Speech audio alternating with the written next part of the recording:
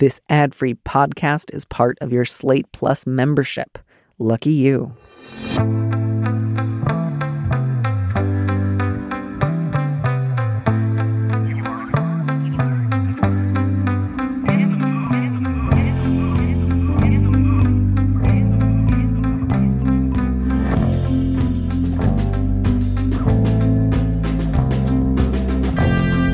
And welcome back to Big Mood, Little Mood. I am your host, Danny M. Lavery, and with me in the studio this week is my dear friend Colette Arand, a transsexual poet from Athens, Georgia. She's the author of the poetry collection Hold Me Gorilla Monsoon and is the editor of Fan Fight, the wrestling section of Fanbyte Media. Colette, welcome to the show. Hello, thank you. I feel very tempted to laugh at myself because not 2 minutes ago, I was confident about two things. One of which was I wouldn't have to ask you any questions about your bio. And the other was that I was sure you had been on the show before when it was Dear Prudence. And now I'm not so sure about either of those things because I just realized I don't know that I've ever said your last name out loud before. And I don't know if I said it right. You didn't, but that's okay. It happens. Good. This is one of my cherished time-honored traditions is when I have dear friends on the show, I don't pronounce their last names correctly. This was how I found out I didn't know Calvin's last name last year. Oh. How do I pronounce your last name, Colette? My last name is just pronounced Aaron, like running one. Very simple, but very difficult spelling. Yeah, that's sweet of you. I would say not that difficult. There were really just the two options. I went with one. I pursued my chosen path with confidence. You got the first name right. One, it would have been great. Yeah, that's all I really care about. This Most people beef the first name. I feel great that I didn't. And this is just like when I was a kid and I would come home and I would just be like, this is my new friend. We met on the playground. And someone would say, what's your new friend's name? And I would say, I don't understand the question. This is my new friend. We have a cherished and longstanding intimacy as a result of the monkey bars. And I don't know anything about them. I live in the moment. What more do you need? What more do you need? It's just like, no, we had a communion of the soul on the jungle gym. I didn't, bog it down in pedantic details like what's your name. We had a meeting of the souls. I am thrilled to have you here, not least because I want to learn something about wrestling today. And I hope that you can bring something of the spirit of WrestleMania into the project of trying to give advice. I hope that you're willing to do so. I'll be glad to. I know almost nothing about wrestling except for the sort of like ambient sense that it existed during my childhood because I grew up in the 90s and I was like, sometimes when I'm flipping the channels, I'll see something about wrestling and I keep going. But that's it. Like, that's all I know. So I'm curious if you have a sense of like what aspect of wrestling you would like to bring into your advice today. I think that what I would like to bring into it is the understanding that what wrestling is really a contemplation of the soul. That's what professional wrestling is to me. It is a contemplation of the human condition. Maybe a little bit less patience than that normally suggests, but enough. We're grappling with things. We're wrestling with people's emotions, with people's problems. And you have to bring a sort of attention to that. And that is what professional wrestling is to me. That is truly beautiful. I guess I actually can no longer say that I've never watched wrestling because a few weeks ago, I met a friend at the airport, which is something I haven't done in quite some time. And I looked after her kids while she was getting the luggage. And I've met her kids. I love her kids. I've seen her kids many a time. They were playing a brand new game that I had never known them to play before, wherein one of them would say, hit me as hard as you can. And the other would comply. And then they would both cackle hysterically. And then it turned into like, is it pile driving in wrestling when like you put out your elbow and you jump up theatrically and then you land elbow first on the other person's back? That's just the elbow drop, but it is a beautiful move. It's a beautiful time-honored tradition. They were doing elbow drops. And I just want to stress, whenever I've spent time with these kids before, they're always like reading or talking about like a TV show that they like or like taking a walk. Like never in my life have I seen them do this. And all of a sudden, because it was just me looking after them in a public space, they were just like pile drive, screaming with laughter. And I was just like, you guys got to stop this. This, you can't do this. They're just like, I don't know what to tell you, man. You don't work here. And everyone just looked at me like, wow, you're a really, really bad parent. So I was just trying to say things like, boy, when your mom gets back, who's not my wife, she'll sure have something to say about this, which affected them not at all. And that's my experience with wrestling, which It's is a beautiful that, experience. Kids, they know it. It's sort of like how they all know Miss Mary Mack. Like no one has to teach them the information, just like gets downloaded into their brain one night. Yeah, it's in the marrow. It's in the marrow. It's there. It's there. Kid generation to kid generation.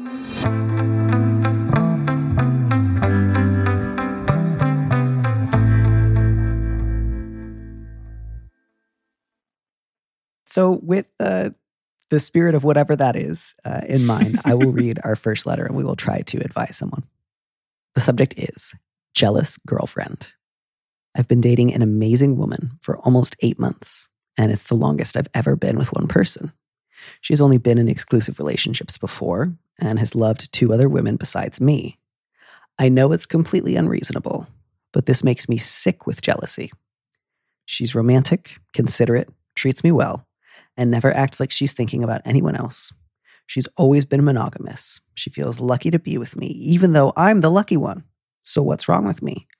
She makes me feel like the most important woman in the world, and all I can think about is how she must have made her other girlfriends feel the same way. Why should it matter that she's been in love before? It's not like I want her to have, quote, waited for true love or anything. I slept around before I got into this relationship.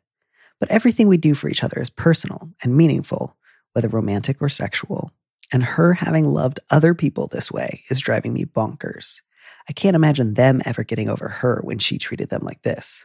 I'm just sane enough to understand that this is creepy and unreasonable, but just crazy enough to feel jealous anyway. Please talk some sense into me so that I don't ruin the best thing that ever happened to me. Love that little ending that's like Treehouse of Horrors, like, poor Hugo. Too crazy for Boys Town, too much of a boy for Crazy Town. Did you find anything about this particular conundrum? Like, did it surprise you? Did it seem like, yes, I can understand how a person might feel this way? Did it feel like, I've never felt anything like this. This sounds really strange. How did it strike you? Okay, so when I read this, I tried to kind of put myself in the shoes of the person who wrote it. And while I was doing it, like I was kind of observing the significant other and considering her previous exes. And kind of what I came to the conclusion of was that this is kind of a case of projection a little bit, which is something that I can identify with. It's certainly something that I've done in the past. It's something I'll probably do in the future. But I don't know. There was something a little bit heavy to me about the idea of focusing on how the significant other treated the exes, which is a relationship that the writer doesn't know, right? Like they weren't there. Like I hope they weren't there. That would be not for the best for anyone involved. But you know, you don't know how that relationship impacted your significant other, and you certainly can't compare your relationship to those prior relationships. That's kind of what leapt off the page to me on first and second reading was you really can't do this to yourself. Like you can't bring this baggage into your relationship willingly because it won't leave. Like it's going to stick. Yeah, I think if nothing else, this letter maybe shed a little bit of light on why there was like such a strange run of movies and books over like, I don't know, like a 10 or 15 year period of like The Time Traveler's Wife or The Time Traveler's Daughter. Yeah. Just like weird media properties where the premise was just like men time travel so that they can date their wife at every stage of her life. And it sort of is like, oh, I guess this is kind of the target audience, which is somebody whose jealousy doesn't exist in the here and now, but like forwards or backwards throughout time. Like it's one thing to have you here with me now, but I also now would like to go back in time and like replace your exes with me. Yeah, it's very Star Trek.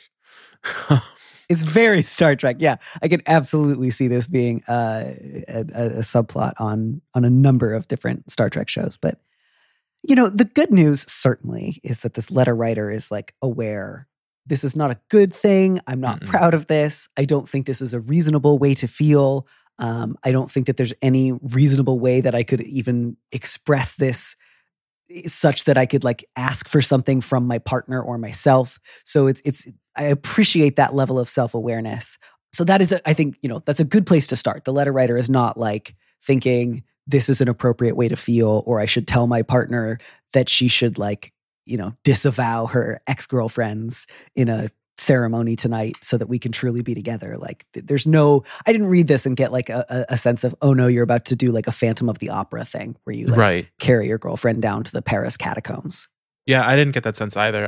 I kind of got a sense of longing, I guess, but like for understanding as opposed to like the person herself. It's an interesting remove from the actual like relationship. Like it's like one or two steps distant from what's actually going on. And I think that like what I would have liked to have seen, or maybe not what I would have liked to have seen, because that's kind of the issue here, but like specifically, how does the girlfriend make the person who wrote this letter feel? I feel like is something that is missing from this. Like, and if there was that core to it, I mean, there's like, vague inferences into it, but like, what is it that causes these feelings? Like being able to focus on the good of that as opposed to the good of these relationships that you did not know, because, regardless of whatever, like, what does it mean? Like, to imagine that these people wouldn't be able to get over a relationship with her. Like that's not good.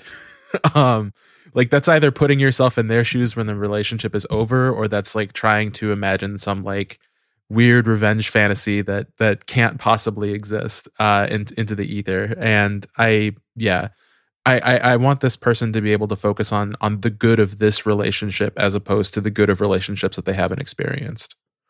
Yeah, I do think, by the way, that the kind of key to what you're discussing right now is in the first letter, or the first sentence, rather. Mm-hmm. This is the longest I've ever been with one person. Mm-hmm. I think that's where this is coming from.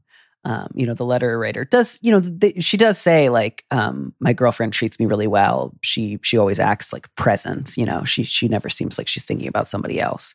And she's romantic. So I do feel like, not necessarily that I have the most detailed sense of what their day-to-day relationship is like, but I do have an overall sense of like, my girlfriend is not giving me cause to think that she is like regretting the loss of those past relationships or that she's living in the past. And so I really think what this is coming down to is this is the longest I've ever been with one person. Mm-hmm. So I don't know what it's like to have been in another semi-long-term, medium-term relationship with somebody else exclusively, and then to break up and then to move on.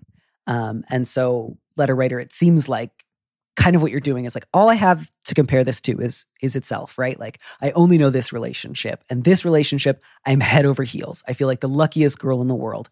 I feel not only lucky, I feel a little nervous that like I'm getting away with something, or, one day my girlfriend might wake up and realize that I'm too crazy, too unreasonable, not worthy of her.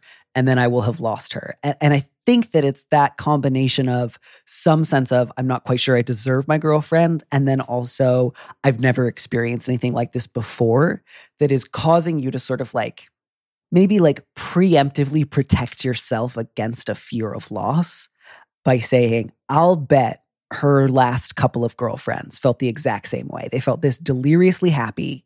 They felt this wildly lucky. They felt like they had, caught a falling star and put it in their pocket. And so obviously when they lost her, it must have been the great bolt that fell across their lives. And they must be, at least on some level, thinking like, my life will never be this good again. Because that's how I would feel, because I'm so happy with her. And I've never dated anyone seriously. And so, letter writer, I think that is what is leading you down that path of like, this is awful. This is like a harbinger of what is to come for me.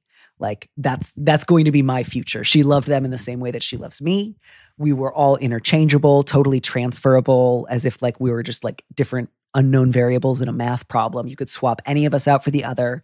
The fact that she had been in a serious relationship before means that I'm just another in a long line of, nobodies, basically, who just exist as a placeholder for her amazing ability to demonstrate love. And one of these days, I will get exchanged out for the next one. And I think that's where this fear is coming from. Oh, I completely agree. That was the first thing that I wrote about it, was that this sounds a little bit like being new to a significant romantic engagement. And that is inescapable. Like that is, something that you have to get used to, even if you have been in a significant romantic engagement before, just because people are in relationships. And I think, just to kind of reiterate, like, people are not math variables that can be swapped out. They're like, two individuals coming together, multiple individuals coming together, like you form unique couplings, you form unique groups. That's what's powerful and awesome about relationships. And the best thing about this one is that it did not exist in the other ones. Yeah. Yeah. And I think also there's that sense of like, if I never wanted anything more serious than like presumably a sort of fun or casual sexual relationship with anyone else until I met her, then there's that association of like, of course you wouldn't want to do any of these things unless you were head over heels for somebody else. But, you know, letter writer, I just really want to stress, all I can think about is how she made the other girlfriends feel the same way. You know, when you are inclined to tell yourself that story, do what you can to remind yourself that you actually have no idea how those girlfriends felt. That there is a wide variety of human experiences that it is possible to have. And it may be that the things that make you feel like the spotlight of the gods is shining down upon you simply felt like pretty nice to somebody else. Or maybe they had a great beginning and then later things fizzled out for a variety of reasons you can't really speak to. I would just really caution you against thinking like, because this thing is new to me, this must be what it has felt like for everyone else. And then in addition to like trying to remind yourself of like, be careful about universalizing your own experiences, I would encourage you to maybe talk about this a little bit with your girlfriend, but maybe also with some friends, preferably also friends who have maybe been in a couple of different romantic relationships and say, this is new. One of the things that's kind of surprised me is how, since I have nothing to compare this to, I've been really like making a lot of strange assumptions about her exes and how they must have felt the exact same way and how none of them could have gotten over breaking up. And I'm just wondering, like, did you feel that in your first serious relationship? Did that come up for you? Did you notice it eventually changed once you'd been with someone a longer time? Like, try to get a sense of other people's like interior experiences in their first serious relationship so that you have a wider basis of comparison. Yeah. And I think too, like one more thing that I would add to that is that the more that we've spoken about this, the less it really sounds like jealousy and the more it sounds like fear. Like just like a fear of like potential loss of this relationship. And you had mentioned something like that earlier. And something that I've learned a lot over the last year and a half, 2 years is that you can't really pregame for loss. Like the only thing that it's going to do is make it more present in the now. So, again, like talk to your friends about it. But by the same token, like try not to identify or think too much about these people who've experienced the end of this relationship. Like you're not in their shoes. You don't want to put yourself in their shoes. You want to live for the moment, if I can use a cliche. So, don't bet on loss. Like don't think cataclysmically. Think about what's good now and continue to build on that into the future. Yeah, I really appreciate all of that. And I also hope that someday you write like a wrestling themed self-help book called Don't Pregame Loss. I would buy it. Yeah, and I would say, I know I stressed, letter writer, that I think you should discuss some of this with your friends. I also think you can mention it to your girlfriend, but I really think to do so broadly rather than like to ask for her to like address any of this on your behalf is the way to go. So just like, if you want to say, I love our relationship. As you know, this is my first serious relationship. And so I don't have a lot to compare it to. And sometimes I, find myself kind of taken aback by how much I assume that your other girlfriends must have felt the exact same way that I do. And just, they must never have gotten over you. And I find myself experiencing like insecurity and jealousy. I think that's a little goofy. And I just wanted you to know, not because you have to like fix it or promise me that they don't still call you. I just like, I want you to know about my interior experience. That would be the most I would like recommend sharing with her on that front. And I don't know. I remember the first time that I was like in love with somebody who was in love with me. And I was, 17 as opposed to I think this letter writer's probably like late 20s, somewhere thereabouts. And I definitely was like, the love of my life. Had a girlfriend sophomore year of high school and we're in our junior year. I can't believe I missed that. Like I'm so jealous of every experience that this person has ever had. I want to be all things to them now and forever. And so, I definitely remember feeling that way. It happened a little earlier in my life, but that was definitely something that I strongly associated with my first love, which was just like this intense mixture of like jealousy and ambition that sometimes felt a little Phantom of the Opera-y, which was just like, I want to be all things to you. And like, it happens. It's not unheard of. And it sounds like you still have a pretty good grip on reality, letter writer. So I wouldn't worry too much. The only thing I would really caution you against is like, you say that like her having loved other people this way is driving me bonkers. I think that line kind of feels like that would be the thing that I would caution you the most against, is this sense of like, if she was capable of loving anyone else, then that must mean that it is exactly the same as the way that she loves me, which then must mean that the way she loves me is kind of meaningless. And so again, I think there's some fear there that's potentially leading you to try to preemptively guard yourself against this fear of loss, which is just like, well, her love is so great, but if she was able to love somebody else, then it must not be that special. And therefore, I need to find ways to distance myself from it or mistrust it. And I would encourage you not to do that. It does not mean that she treated every ex of hers in the exact same way or had the same feelings of love. Like, it's not a perfect comparison, but like if you think about some of the closest friends that you have had over the years, presumably you can imagine like there are some themes to the things that you do with your closest friends, whether that's like take road trips or like have late night conversations about your feelings, or like give each other like meaningful birthday presents, whatever, that might look similar from friendship to friendship, but didn't mean that you thought of each of those friends as like interchangeable pawns that you were simply like doing a series of rituals at in order to extract something from. So I would encourage you in those moments, maybe try to think of this more along the lines of something that you already have experienced, which is like, no, I don't wildly change up my like friendship courtship stage whenever I meet somebody new that I would like to become friends with, but neither does it mean that I'm just like going through the motions or like it's meaningless.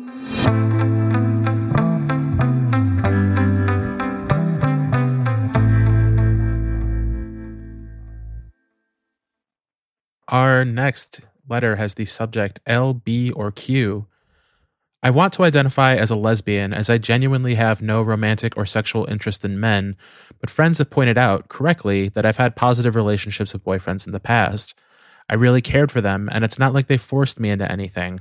It was nice to feel close to someone, but passively, pursuing women is something I actively engage in. These friends are also gay, and it made me stop and think about appropriation. I just don't want to have sex with men anymore. I realize that doesn't mean I can't be bisexual, though. Would it be inappropriate to identify as a lesbian? And if so, how do I talk about it with people without perpetuating the idea that lesbians can be with men if they try hard enough? I don't believe they should try at all, but it sounds like such a relief to know I'm attracted to the person I'm dating or sleeping with. I love this letter writer, and I'm so sorry that her friends are being pills. Yeah. I'm definitely not a lesbian, so, I want to throw that out of the way first. I'm a boy. I had, I don't know, like a lesbian minor in college. I have many, I don't know, spiritual lesbian cousins. Sometimes we, visit the borderlands and throw notes over the fence, but I'm not one myself. I don't think that I can call myself a lesbian either, but same as you, I minored in college, so to speak. And, I have felt over time, like my own sexual preferences shifting from one extreme to the middle, to the other extreme, back to the middle. Like it flows back and forth. And, I think that as a consequence, like what we're dealing with here is kind of like a classic millennial, if this writer is a millennial, conundrum, which is to say like what word you can use to describe yourself with. And yeah, I don't know. I felt a little bit of myself in it. I also felt a little bit of like myself like harumphing at this letter writer's friends. There's a lot here. It's not a big letter, but there's a lot in it. So yeah. And I like the idea that all of us are like, thinking about or trying to conceptualize ideas about lesbianism from like different vantage points of like adjacency. And so I love the idea of like all of us on like an excavation team. And it's like, now I'm not one. Not that there's anything wrong with that. But like over here, you'll see remains of a wall that once marked the border between like these two countries. Yeah. Yeah. So, bear in mind, letter writer, that you are talking to two people who don't call themselves lesbians. And so that will potentially influence the type of advice that we give you. But yeah, I mean, I think if I am extending the best possible, most generous reading to your friends, I think they are being a little silly. And if I don't extend to them the like best possible good faith, I think they're kind of being shits. Yeah. Like the idea that like the barrier for first of all, like calling yourself a lesbian is free. It's legal. You know what I mean? Like, even if nobody else in the world agrees with you, you have the right to do it. Like, you might get in a lot of arguments with people, but like, go for it. So you don't need your friend's permission in order to do so. But beyond that, like this supposed expectation that they have, which is not merely, I don't want to sleep with men. I do want to sleep with women. I want to date women. I want to be like exclusive with women in the future. But I don't wish every guy I'd ever dated is dead or think of him as like a rapist. Like, that's the bar? What in the world? Like the implication that I felt like I got in that letter was because I was not forced into these relationships at gunpoint and because I don't like hate these guys, why on earth? Like, if anything, I feel like a meaningful definition of lesbian has to do with like positive feelings about women rather than negative feelings about people that you don't want to be with, right? Like, I don't feel like that's usually a set of like rubrics that we apply to other identities. And so it feels a little weird to me that your friends are like, no, lesbianism is primarily about like rejection or hating what you don't want, or abjuring your past, as opposed to like something that speaks to the kind of communities and relationships that you want to be a part of. Mm-hmm. And besides which, if we're talking about lesbianism as a thing that requires that the lesbian has never had sex with a man before, then you're erasing the vast majority of lesbians from world history. It doesn't work. Like, that's not how it works. It doesn't work that way in our fiction. It doesn't work that way in our history. Like, it's just, lesbians have slept with, been in long-term relationships with, been married to, had children with men for, decade upon decade upon decade upon decade upon decade. And if it seems like that's like no longer a requirement or no longer true of the lesbian community, I would suggest that your friends maybe don't know enough lesbians, which might sound a little bit mean, but if they're willing to prescribe to you, then shoe on the other foot. Like, let's get a little bit real here. Like, things are hard out there for queer people. They have been historically. The word beard does not exist for no reason. And it doesn't just describe facial hair. So your friends need to cut you some slack. They don't even need to cut you some slack. They need to leave you alone, because I feel like that's, get a grip. Yeah. They need to get a grip on their own insecurity about their queerness, like, because that's where this is coming from. Like, your nervousness about claiming the word lesbian, which I'm just going to go ahead and say that you should. Like, you're asking whether or not you're a lesbian, the same way that when a trans woman asks, "Am I a trans woman?" she's a trans woman. If you ask whether or not you're a lesbian, you're probably a lesbian. You should just take the word and run with it, because you know what? It's cool. It might be the coolest sounding word on the entire acronym. So congratulations. But your friends need to chill the hell out, because it sounds like they're in the way of this realization for you at the moment. And like, again, it really strikes me as like what they want is to make this about like a litmus test or like a process of elimination or exclusivity. Politics. Yeah, which is just like, I don't think that's interesting, useful, liberatory, or sexy. All of which hopefully would at least be like some things that you would want to include in your particular like sexual identity formation. Yeah, 33% of it at least. Like, yeah, the idea, like, again, it's like, is the word useful to you? Because you're the person. You're the person. That's a word. So you, by virtue of being a person, are more important than a word. Does the word serve you rather than the other way around? And like, does it describe your desires, your ambitions, your plans, and your hopes? Yes. So the idea that like, sorry, like you can only call yourself bisexual if remembering your high school boyfriend makes you want to vomit. Just like, who does that serve? Like, how is that meaningful information for somebody that you would want to go on a date with, or like cruise at a club, or like start a group together? Like, it just doesn't. So I think that's a really backwards and foolish way of looking at it. And like, I don't usually like to do like, imagine if it were this other situation, but like when I compare it to transition, like the idea that somebody would say like, you couldn't be a trans man if you didn't hate every second of your life before you transitioned, which to be clear, no one's ever said that to me. I would say that's a very silly idea of what transition is. Like that makes no sense to me. Why on earth would life work like that? And again, not that it's a one-to-one like transitive property thing where like you can just scoot that idea over. But I think the principle is generally the same, which is just like your friends are being at best silly. I think too, like that line about, I realize that doesn't mean I can't be bisexual. And I think some of the like implicit idea there is like, I don't even know if I'm like on the right path with this one, but sort of like, I don't want to erase bisexuals. Like, is it incumbent upon me to like call myself bisexual just because I could? And it's just like, again, the word should serve you, not the other way around. You do not need to worry on an individual level about whether or not you are quote unquote like contributing to bi erasure or whatever. If the word bisexual doesn't bring you like, I don't know, some delight, interest, joy, or sense of being like understood, don't use it. It's not a good word for you. It doesn't mean you're not allowed to or you're banned, but you don't, it's just, words are not obligations. Words should be tools. Yeah, I feel like taking on bisexual would almost be worse for the letter writer than taking on the word lesbian. It would not fit and it would be appropriating. Yeah, you know why? Because the letter starts with, I want to identify as a lesbian. Mm-hmm. And then ends with, it sounds like a relief to know that I'm attracted to the people I'm dating, i.e. women. And it's just like, you should use the word lesbian all the time, loudly and pointedly when your stupid friends are around until they get over themselves. Yeah, exactly. And like what, like, I don't even know if these friends are lesbians, in all honesty. It just is gay. And that's one of the things about the words that we have to describe ourselves is that they are very, very vague at best. So like if these are dudes telling you this, like they really need to back down.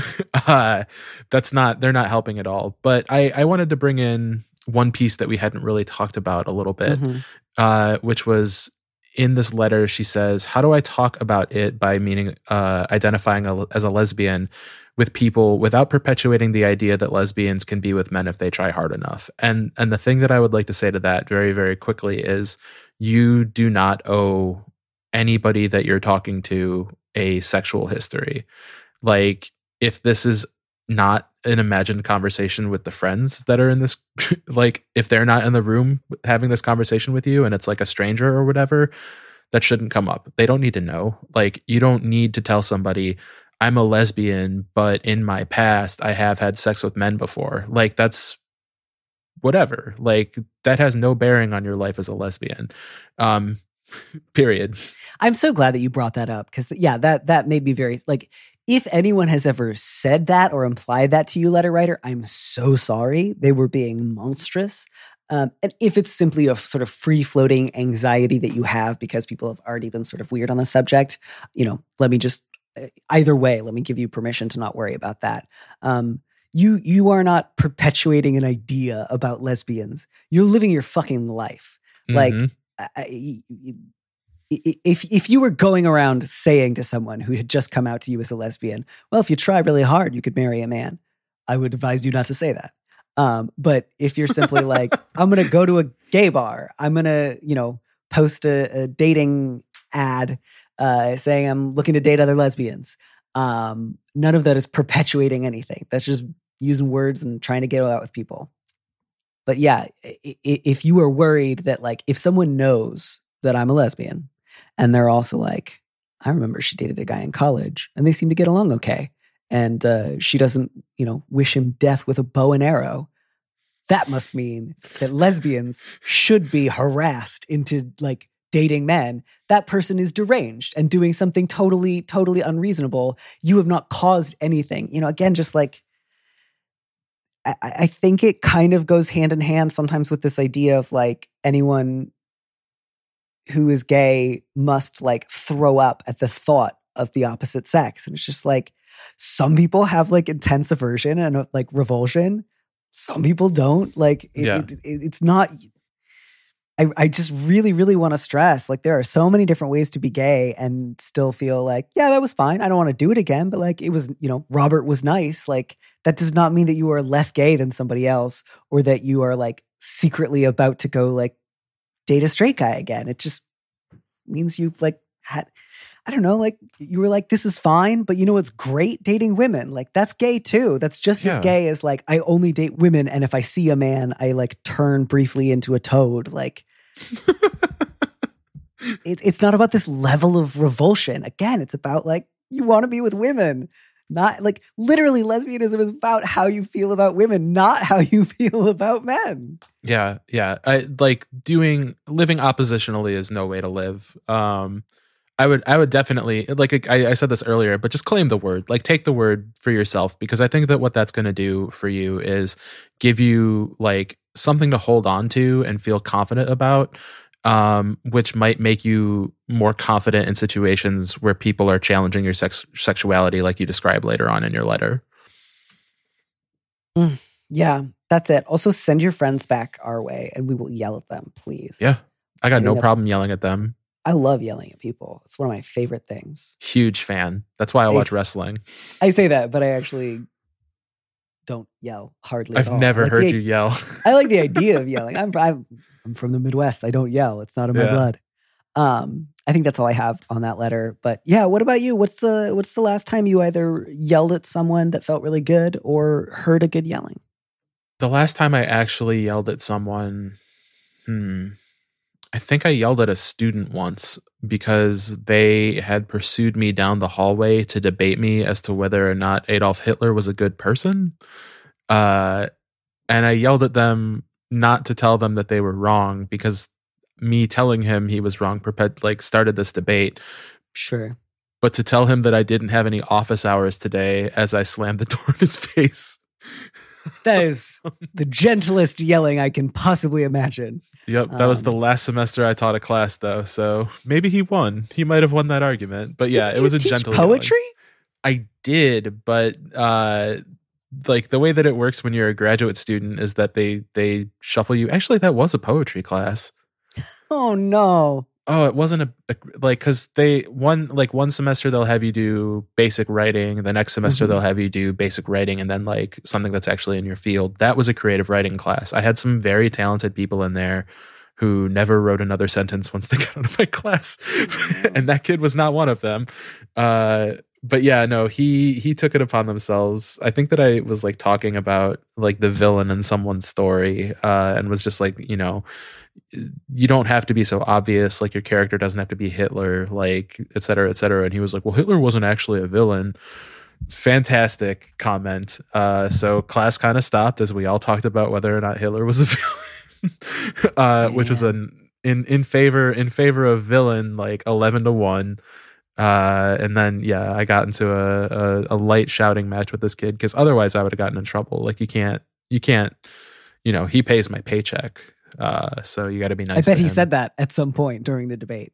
Probably. Or in my like, what do you call them? The comments that you give to professors at the end of the year. should have been nicer. I paid her paycheck.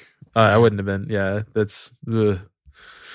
Well, I definitely know I'm not going to be able to top that, even if I can't think of the last time I yelled at anybody. So I'm just going to let that one go. Talk to me a little bit about working as now, like, would you call yourself like a professional wrestling commentator? Like how would you describe your new job? I would call myself a professional wrestling critic, like in the same vein as like a film critic or a music critic or a television critic. Professional wrestling, though it is on television and is a kind of live performance, like exists separately on its own plane. And there's a lot of focus on like the news that comes out of wrestling, but like not as much on, you know, like the way that the narrative kind of shapes the conversations that we have as, you know, Americans or citizens of the world or whatever. And that is what I find so interesting about wrestling and so relevant about it. So I would call myself a critic more than anything, and an editor, but when I'm writing, it's as a critic. That makes a lot of sense. I assume presumably because a commentator is somebody who is like attempting to describe like technical aspects of a match like as it's going on, whereas a critic is somebody who is like more interested in talking about like trends or personalities. Or I'm quickly running out of words that I know apply to wrestling because I just really want to stress like I don't know things about sports and I don't know wrestling. What do you want to know about it? I'm down to teach you anything that you want to know about it, so long as I can actually answer the question. Is there a season? Like, is there an on-off season? No, that is one of the big problems with wrestling is that it is a 52-week-a-year endeavor. Like it is a grueling schedule. When there's not COVID, there can be anywhere between 2 to 3 shows per week that are not on television. So like these wrestlers are getting beaten up like crazy. Like it's so hard to kind of explain to someone who doesn't know, but like wrestling is a horrifyingly physical endeavor. Like, you know, your life can be changed by any time like your body hits the mat or whatever.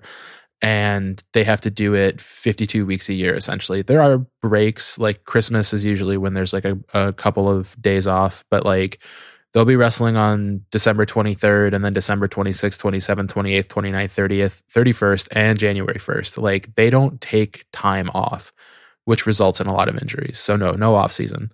I was going to ask then, too, like I have a general sense from like growing up in the 90s, where sort of like the most I would catch about the conversation about wrestling was like, is it fake? Is it not fake? So I have some sense of like there's an element of like theatricality to it, but it also does seem pretty like physically intense, such that like even if it's not like untethered from like planning, it's not as if you just like go around like it's still. I guess my question is just like, what is the injury rate like? Like, is it the sort of thing where people are getting a lot of head injuries? Is it the sort of thing where people are getting a lot of like how much of it do you know is planned versus just like hope for the best? So to kind of like go to the beginning of it, wrestlers go to school to learn how to wrestle, and it's very much the same as like dance class. Even though I don't think that many people make that, they don't, you know, compare the two. You know, you go to ballet class or you go to tap class to like learn the choreography of what you want to do, right? And the same is true of wrestling, where you not only learn how to fall, but you learn how to take wrestling moves. So like a pile driver, you would learn how to take a pile driver, which is good because if you didn't, someone would be dropping you on your neck with no protection.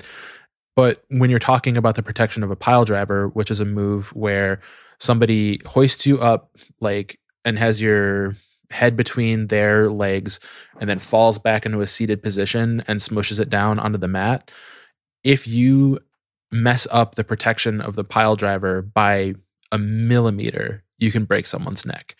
So there is not a lot of space between wrestling is safe and wrestling is horrifically dangerous. The injury rate, it's hard to tell because there is so much shrouded in like the kind of fake real divide. Like, is this person out for like an injury that they created, or is this person out because they hurt themselves, or does this person have a real concussion, or do they have a fake concussion? Ultimately, it is extremely hard to know, and is almost better. Like that's something that I leave for the news guys, because like they can actually handle that sort of depressive picking apart of what's going on. But for me, it's just like I can't handle another guy with a concussion. Like I've had concussions, they're not great. I like, you know, welcome to the club, but at the same time, like this is a kind of grim club, dude. So like protect your neck next time you're out there. But yeah, like that's kind of the way it is like you can't always tell because you're not supposed to as a fan. Yeah, that makes a lot of sense. Are there any other wrestling critics that you would recommend? I learned, by the way, in research for this episode, that Roland Barthes wrote about wrestling at some point in the 50s. And I got to check that one out, obviously. You should. His essay about wrestling is in the collection Mythologies. It's the first essay in the anthology. I remember reading this essay like, 7 years ago, very, very well. I actually find that he's an incredible critic of a lot of things that go into wrestling. Like his Camera Lucida was very informative to me. As far as critics that I would suggest, I think that people like Robert Newsom, who has run the zine, The Atomic Elbow for 10 years, he has fostered an incredible amount of talent over the past, decade or so. And his own writing is great. Like he talks about things that happened when he was like 7 years old and like these like sprawling like 14,000 word articles that like will go into like discourses on like the commercials that happen during like match breaks and stuff like that. Like he's amazing. Otherwise, I would suggest looking at my website, Fanbyte or FanFight, the wrestling section of Fanbyte, because I'm putting together the collection of wrestling critics out there that I would have loved to have seen at any point in time during my love and fandom of pro wrestling. This sounds genuinely exciting, and if anything gets me into reading like a lot of wrestling criticism, it's going to be you. So. That feels very, very exciting. When did your kind of, I have seen the behind the scenes machinations that have taken you out of your former day jobs and into writing about wrestling full time. But like, do you remember a particular time when you realized you were sort of moving from like a casual fan of wrestling to like a seasoned amateur enthusiast to like, oh, I could maybe make a living doing this? I would say that I moved from fan to somebody involved in the profession when I became a play-by-play announcer in, I think, 2010, maybe 2011, where I like worked for a company in Cleveland called Absolute Intense Wrestling, which had a roster full of people who have since gone on to be serious players in WWE and AEW, which are like the two biggest companies in the country right now. I left them to come to Georgia to get a degree in poetry. But before I did that, I won a poetry contest and took the money and spent it on wrestling school. Like a whole, like however much tuition I wanted. Theoretically, I could go back like tomorrow and be like, hey, I paid this much money like 7 years ago. Like, what's up? But I got a concussion on day one, like 2 hours in, and probably got more, like made the concussion worse and worse because I wouldn't stop, even though I was like throwing up a bunch. It was pretty gnarly. But like doing that allowed me to write an essay that got me into the University of Georgia. And it was also published by The Establishment, if you remember that publication. Right, yeah, I do, yeah. That was my first paid piece of writing. And I like kept finding ways after that to write about wrestling in a way that would get me paid. And it was slow and it was whatever. But like along with that and like a couple of pieces for StarTrek.com about Star Trek, I started figuring out like, hey, like I could actually kind of make it as a cultural critic if I like applied myself really hard to one field. And that one field that was really natural was just wrestling. So, 2019, I got hired to be a critic at Fanbyte, and then last year I became the editor of this, or this year I became the editor of the section. So, like, it worked. It happened. It took time, but it did. And I just, I'm going to be forever grateful to you for just putting the image of like I used my poetry scholarship money to get into wrestling. I just only you. But I hope someday many, many more than you. I hope you kick open a field, a new genre of less concussions, poetic wrestling. Yeah, fewer concussions and more. I don't know, sestinas. More sestinas. Is that how you pronounce it? I'm nervous about how you pronounce anything. All there right, you go. It's right. sestina. Colette, thank you as always for being a gem and a delight. To all the lesbians we tried to help today, I hope we were helpful. You're great. You're doing great. And if anyone listening is either a firefighter or a fire lookouter, get in touch.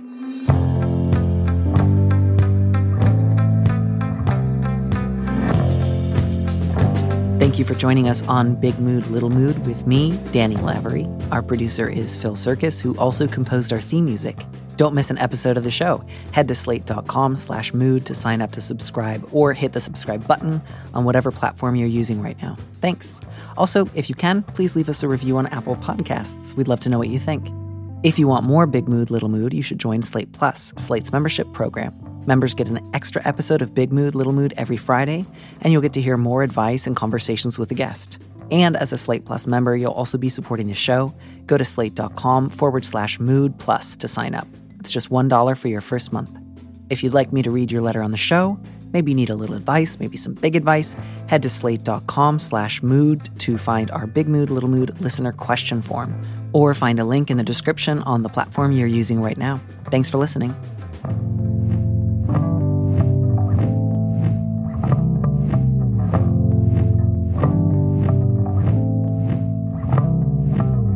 And here's a preview of our Slate Plus episode coming this Friday. What did you love when you were 5? What was your favorite thing? Pro wrestling. I loved it, which is a kind of job. That's a job people hold. Yeah, did you even have like a sense when you were 5 of like, I mean, presumably you were like dimly aware that like adults go to their jobs during the day, but like, did you think much about the idea of a job? I don't think I did at 5. I don't think that I did either, even though I think like looking back on it now, it's like school was our job. Like we had to go to school from blank to blank to give our parents time to go to their job. I don't remember what time you show up to school, like 8 to 3, something like that. Something stupid. Too early, yeah. It's way too early. Too early now. Like who wants an 8 a.m. job now? Oof. To listen to the rest of that conversation, join Slate Plus now at slate.com/mood.